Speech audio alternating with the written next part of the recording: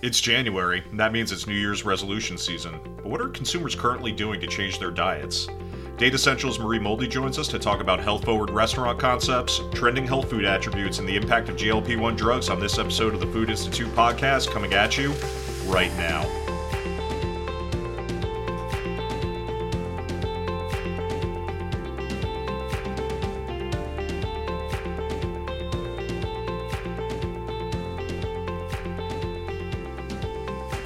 All right, now that we've got that out of the way, I do want to let our audience know that the Food Institute put together a new report on GLP-1 drugs entitled The Impact of Weight Loss Drugs.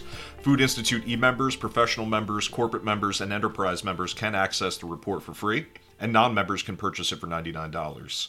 As always, check the description of this episode for links to our membership page and the shop page for the report itself, and I really recommend you take a look at this one. It's such an interesting topic that's probably going to have a material impact on the food industry in the years to come. So, with that out of the way, Marie, welcome to the show. I was hoping you could tell us a little bit about yourself and Data Central for those who might not be familiar with you just yet. Yeah, absolutely. Thank you, Chris. My name is Marie Moldy. I am a registered dietitian at Data Central. And if you're not familiar with Data Central, we're a global food and beverage intelligence platform.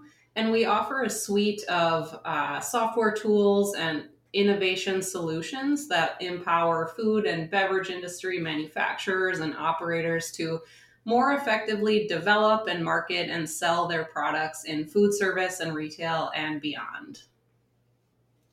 And thank you for that. And we're right now in the middle of January. A lot of people are going out there with their New Year's resolutions. And one of those biggest trends typically is health and wellness. So I was wondering if we could open up the talk today with just maybe a general viewpoint on health and wellness in the food service sector. And I was wondering what you could tell us about that just from a general overview standpoint. Absolutely. And I think the first thing I would say here is that kind of gone are the times or the days when consumers used to think of health and wellness in kind of a really specific lens. Maybe they thought, okay, if I want to be healthy, I need to think about my diet and my exercise routine, maybe like those two things. And now, and I would say especially since the pandemic, consumers have much more of a holistic view on health. So it's not only their diet. I mean, as a registered dietitian, I'd certainly argue diet is very important and possibly the most important component of health. But consumers really look beyond that today. They think about their diet, they think about their exercise routine, they think about planetary health and being an eco-conscious consumer. Mental health is a huge part of how we consider our own health these days, and also emotional health. So actually, Chris, do you have any thought? We just got some survey data back on what the number one health goal is for consumers this year. Do you have a guess on what it could be? So I'm assuming it's not weight loss, considering that's typically what you see. So I'm thinking that it might be something else. But to be honest, I don't really have an idea here. So maybe you could share that with us. Well, you're right. It's not weight loss. So for the second year in a row, it's actually drinking more water, and hydration is the number one health goal. And this year, that was actually tied right alongside exercise. So those are the top two goals. It's about 68% of the general population are aiming for that this year. And of course, we see differences if we look at specific age groups, but generally across our population, those are the top two goals. That's fairly interesting. And I think now, with some of that in the background, we could talk a little bit about how food service is going to be trying to meet this. But I think, one of the biggest trends we picked up over the last couple of years with food service, and especially with inflation, is that food service has started to become more of a snacking occasion for a lot of consumers.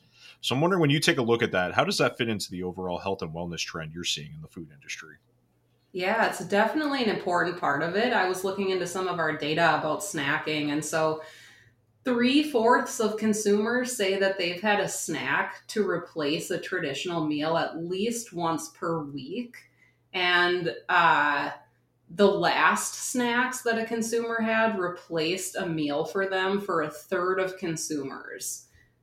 Beyond that, 28% of overall caloric intake comes from snacks for consumers today. So it really is a huge part of their diet. And it is something that consumers think about in regard to healthy eating too. So half of consumers today say snacking is an important part of healthy eating. I think maybe we used to think of snacking as almost a bad word. It's like maybe something we shouldn't do, or we're advised to focus on 3 solid meals per day, or snacking was always thought of as potato chips or soda, or maybe something that's not quite as not a healthy item for us per se.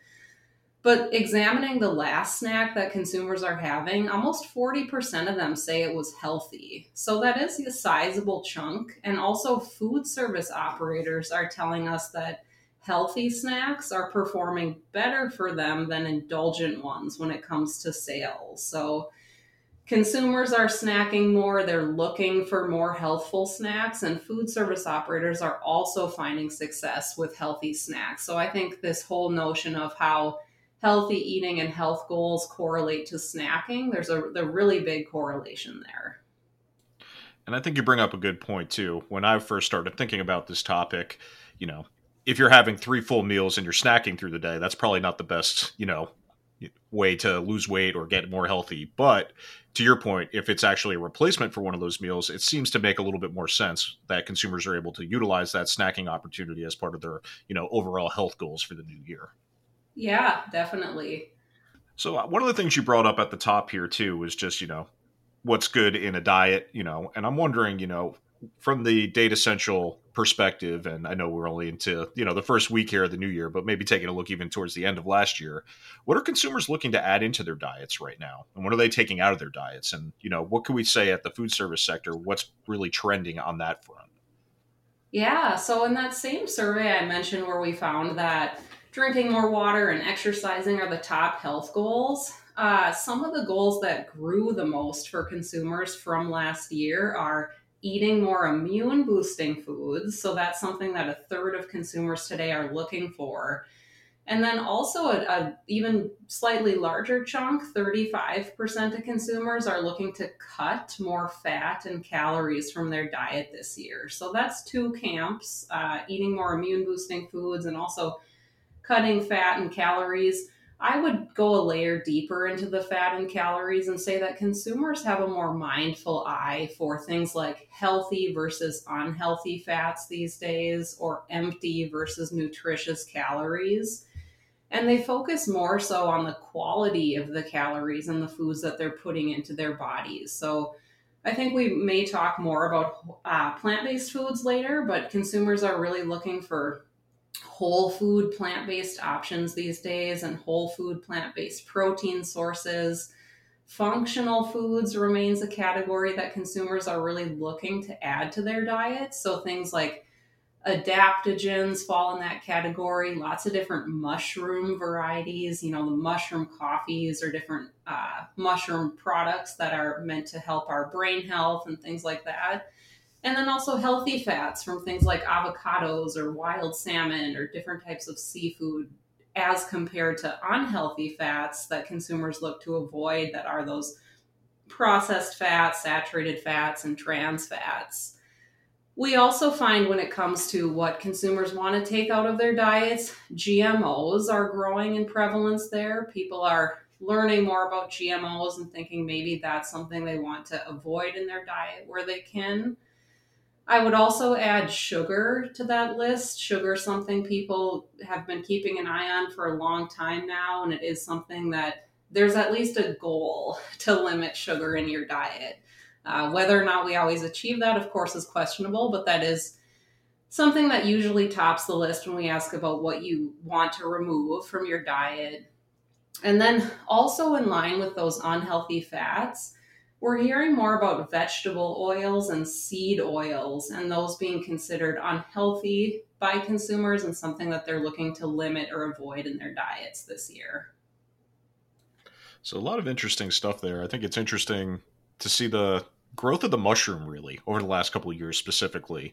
I know there's a lot of adaptogens in there, but very interesting to me overall that of all of the different things that are out there on the market right now, it really does seem that mushrooms are having a moment. Are you seeing the same thing? Oh, 100%. And it's been fun to try some of them, chaga and lion's mane. I live in the Pacific Northwest, so we're lucky in this part of the country to have a lot of wild mushrooms growing around this climate. So It's fun to go to the markets and see like the lion's mane that looks like a big puffy head of cauliflower, sort of. Have you tried that one? I have not yet, but I am on the lookout for it, to be honest. You don't get as many, wild grown mushrooms over here, at least in my part of New Jersey. But it is something that we're keeping an eye on, and definitely something that we saw, pretty regularly through 2023 in our Plant Based Insider newsletter. We talked about mushrooms a lot over the last couple of years, it seems. So definitely seems to be growing in popularity across the country. Totally. Yeah, and very tasty ingredient too, and so versatile. I'll definitely keep an eye out for that. One of the things I want to talk about a little bit too is just if there's any specific cuisines or even restaurant concepts you're finding that are making a splash when it comes to health and wellness in the current food service scene. Is there anything you're seeing on your radar?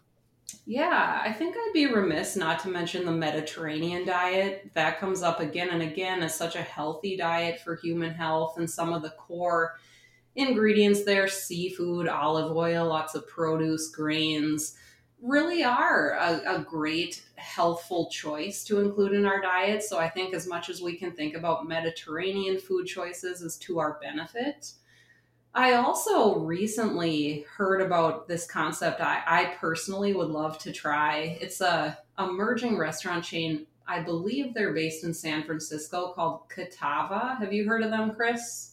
I have not heard of them actually. Yeah, so they're small right now. They have 3 units, and they identify themselves as a clean casual restaurant. So, not a fast casual restaurant, but a clean casual restaurant. And they center their menu around vegetables and healthy fats and what they call mindful proteins. And one of their key messages is that, I just mentioned kind of the avoidance of seed oils and vegetable oils. And they say for their menu, they never use unhealthy seed oils. They never use refined sugars or chemicals or artificial preservatives. And they also avoid a lot of the most common allergens, so like gluten and dairy and peanuts and soy. And that's another thing looking into our menu data at Data Central. Gluten free is really continuing to trend. In fact, just in the last quarter of last year, so Q4 2023, we saw the menu penetration of gluten free surpass the menu penetration of vegetarian as a call out on menus. I think if memory serves me, gluten free is hovering at around like 43 or 44% of menus today. So that really helps us see that's continuing to trend. It's something more and more consumers are looking for. And I think it's interesting when we see these emerging concepts like Catava take a stand and say, we're not using some of these ingredients that are considered unhealthy, and we're also avoiding these allergens that we know are important to consumers today to not include in their diets. And I think the Mediterranean diet's an interesting one. Over the last couple of years, we've seen a lot of stuff come out, like the DASH diet, keto. One of the biggest things that I saw, though, recently was U.S. News and World Report ranked the Mediterranean diet as the most popular for the 7th year in a row. So it has some staying power, too, which is kind of interesting. And I think, taking a look at that, similar name to Catava, but Kava itself, right? Another darling of the food service industry, another Mediterranean based concept that's doing very well. And it seems like there's a lot of opportunity for companies that are able to kind of sit into that fast casual or even that clean casual, which is a great term, I think, that will likely be utilized by some other companies going forward to try to meet consumers where they're at right now, which is they want something convenient, but they also want it to be healthy. Totally. Yeah, that's cool. I didn't realize it was ranked as the healthiest for 7 years in a row. That's definitely staying power right there. Yeah, absolutely.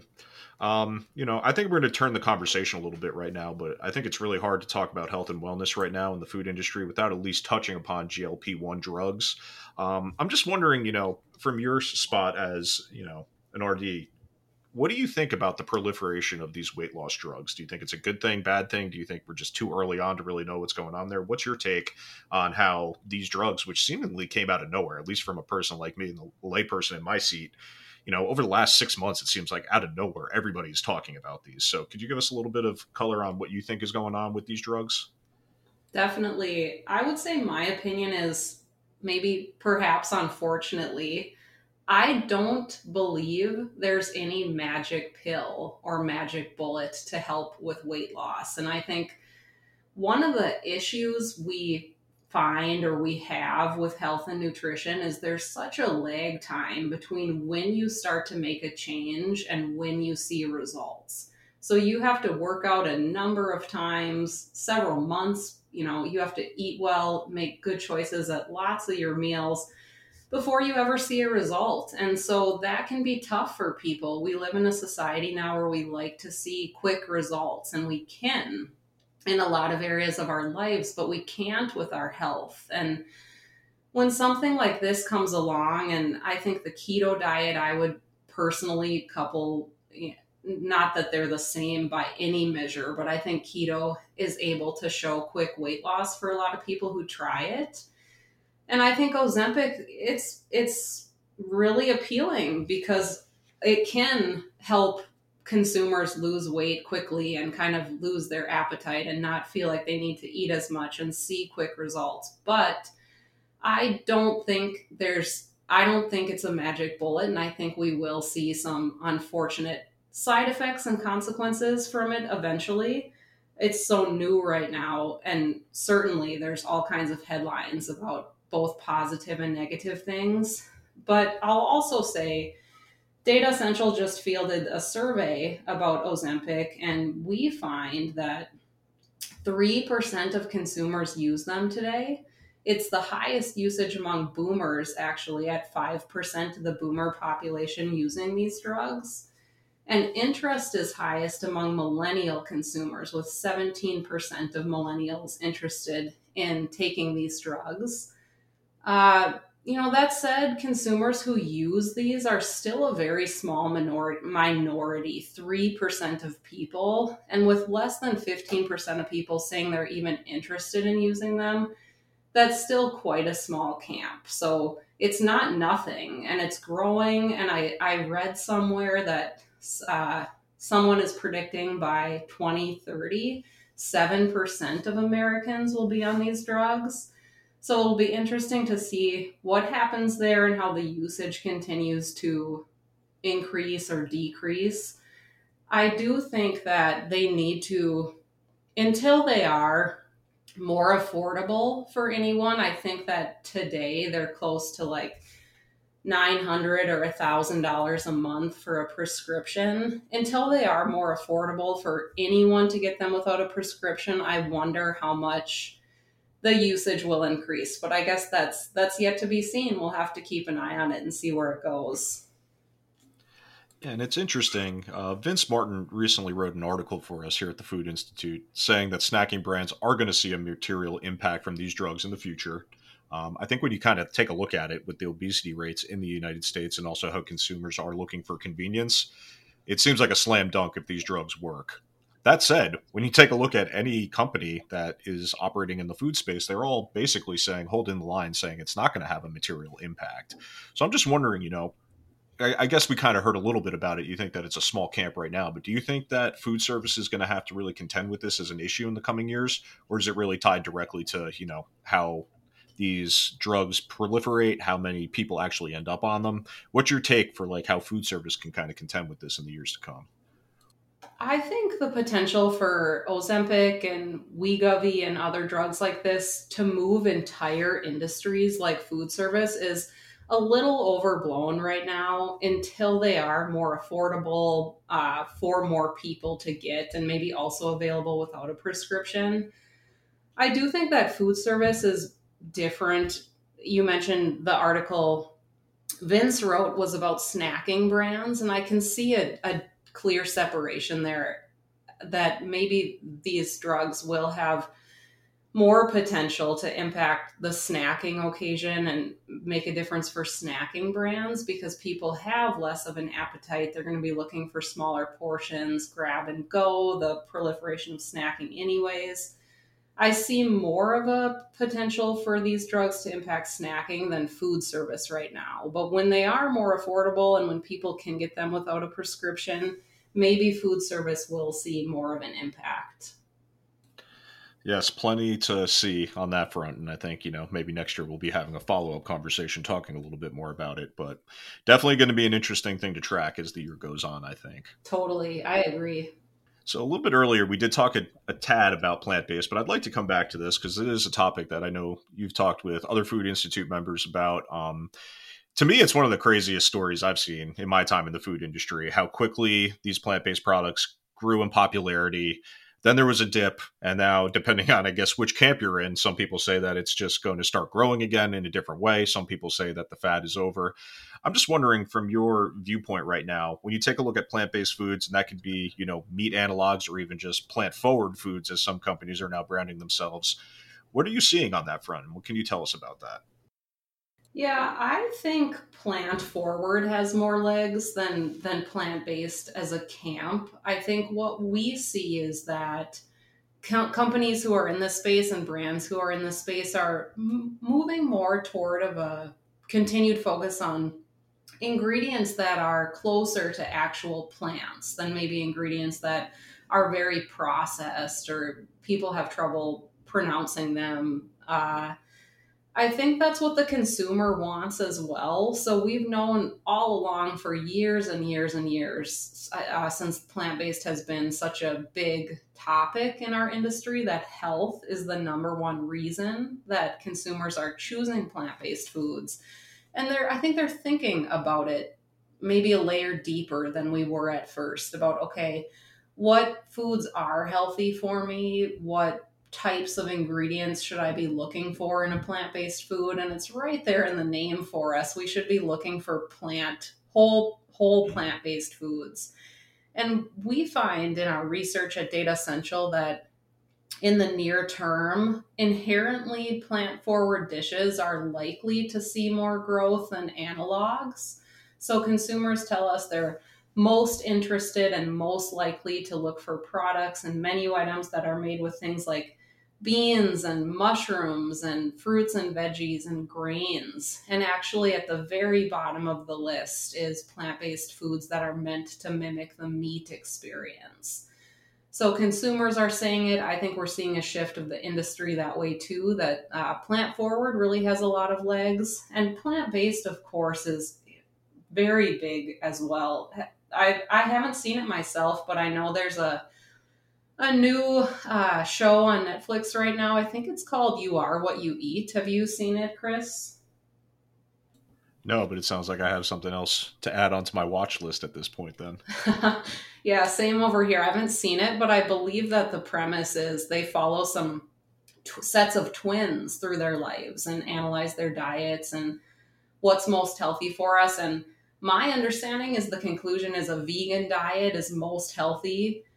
We also had that Game Changers documentary that was out a couple years ago, and that really promoted vegan diets. There was just the Blue Zones documentary that does the same, really promotes plant-based foods. So that is going nowhere in my mind. That's going to continue to be the recommendation for how we should eat and what's most healthy for us. I just think that the focus is going to be more of those whole food plant-based items.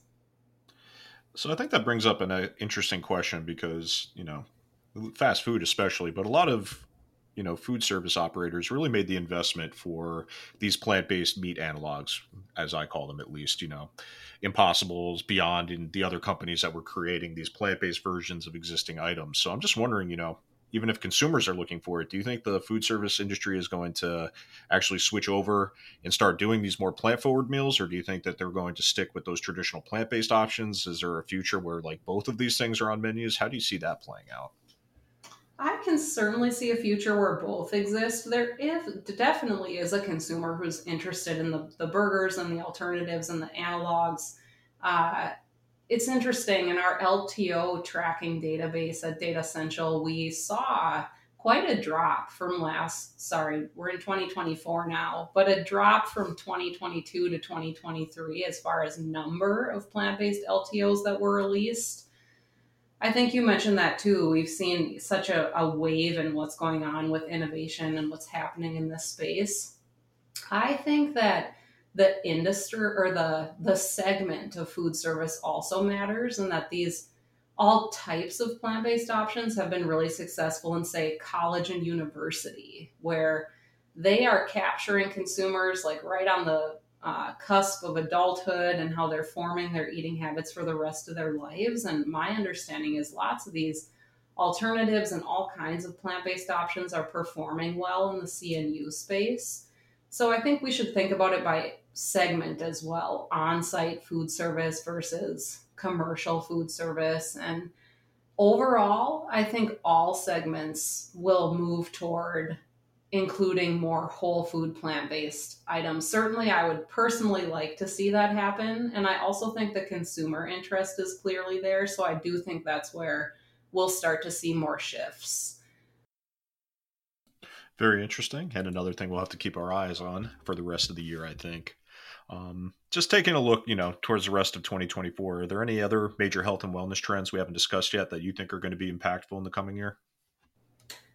Yeah, a couple things. So one thing maybe I've mentioned once or twice, but this notion of kind of eco-conscious eating and buzzwords like regenerative agriculture, low carbon food choices, reducitarian, climatarian, I think that's very big in the space. And I think consumers do conflate nutrition and sustainability, and those, they go hand in hand. And it's something that you kind of, back to our early conversation, when people think about healthy choices, it's not just their food, it's also planetary health. So I think that component is a big part of it. I also think longevity is a huge buzzword in the space right now too. I recently learned about something called rapamycin, which is a drug that's found in the soil on Easter Island. And it has the potential to play a big role, purportedly, in slowing down the formation of aging cells in our bodies. So it can help people with longevity. I've heard predictions that 10 years out from now, everybody's going to be on rapamycin. Maybe we'll see it surpass use of these GLP-1 drugs. We'll see. But I think longevity and buzzwords like autophagy and mTOR, rapamycin, we're going to hear more about that. And then I think also, lastly, it is a problem with nutrition and health. As I mentioned, it's just like such a lag time between behavior and result. And the lag time is super long right now. You make a healthy choice day after day after day, and you have to wait a long time until you see an impact. And there are options on the market today, like glucose monitors, for example, that people can wear. And I think they cost around maybe $100 a month or so. And you can see right then and there, if you're wearing one, that if you eat a donut, your glucose spikes. So like right there, it's made very clear for you that maybe that's not the best choice. And maybe that would impact your next choice, whether you're going to have a donut the next day or not. And I know there's also a product, I think it's only approved in the UK right now, but it's like a immediate blood pressure monitor. So you can kind of keep really close track on what your blood pressure's looking like. So some of these at-home monitoring solutions, I think we may see more of. And I wonder about their potential to really spark change, because they do give us much more immediate insight about our nutrition than we really have right now. Definitely some more interesting things to take and keep an eye on in the coming year. Unfortunately, we're running out of time here, Marie, so I just want to make sure we got an opportunity to let you know, if anybody wants to learn a little bit more about Data Central, where should they go? Yeah, thank you, Chris. Well, please visit us on our website. It's datacentral.com. There's a button there you'll see to request a demo. You'll hear right away from us. Or also, please email us at hello@datacentral.com. Excellent. I want to thank you again for spending some time with us today, Marie. Always insightful, and we really appreciate you spending some time here with us on the Food Institute podcast. Thanks a lot, Chris. It's been a pleasure. So that's going to do it for us this week on the Food Institute podcast. Once again, make sure you take a look at the links in the description to learn a little bit more about Data Central, but also to take a look at that report we did on the impact of weight loss drugs. We'll catch you next time. This is Chris Campbell, signing off.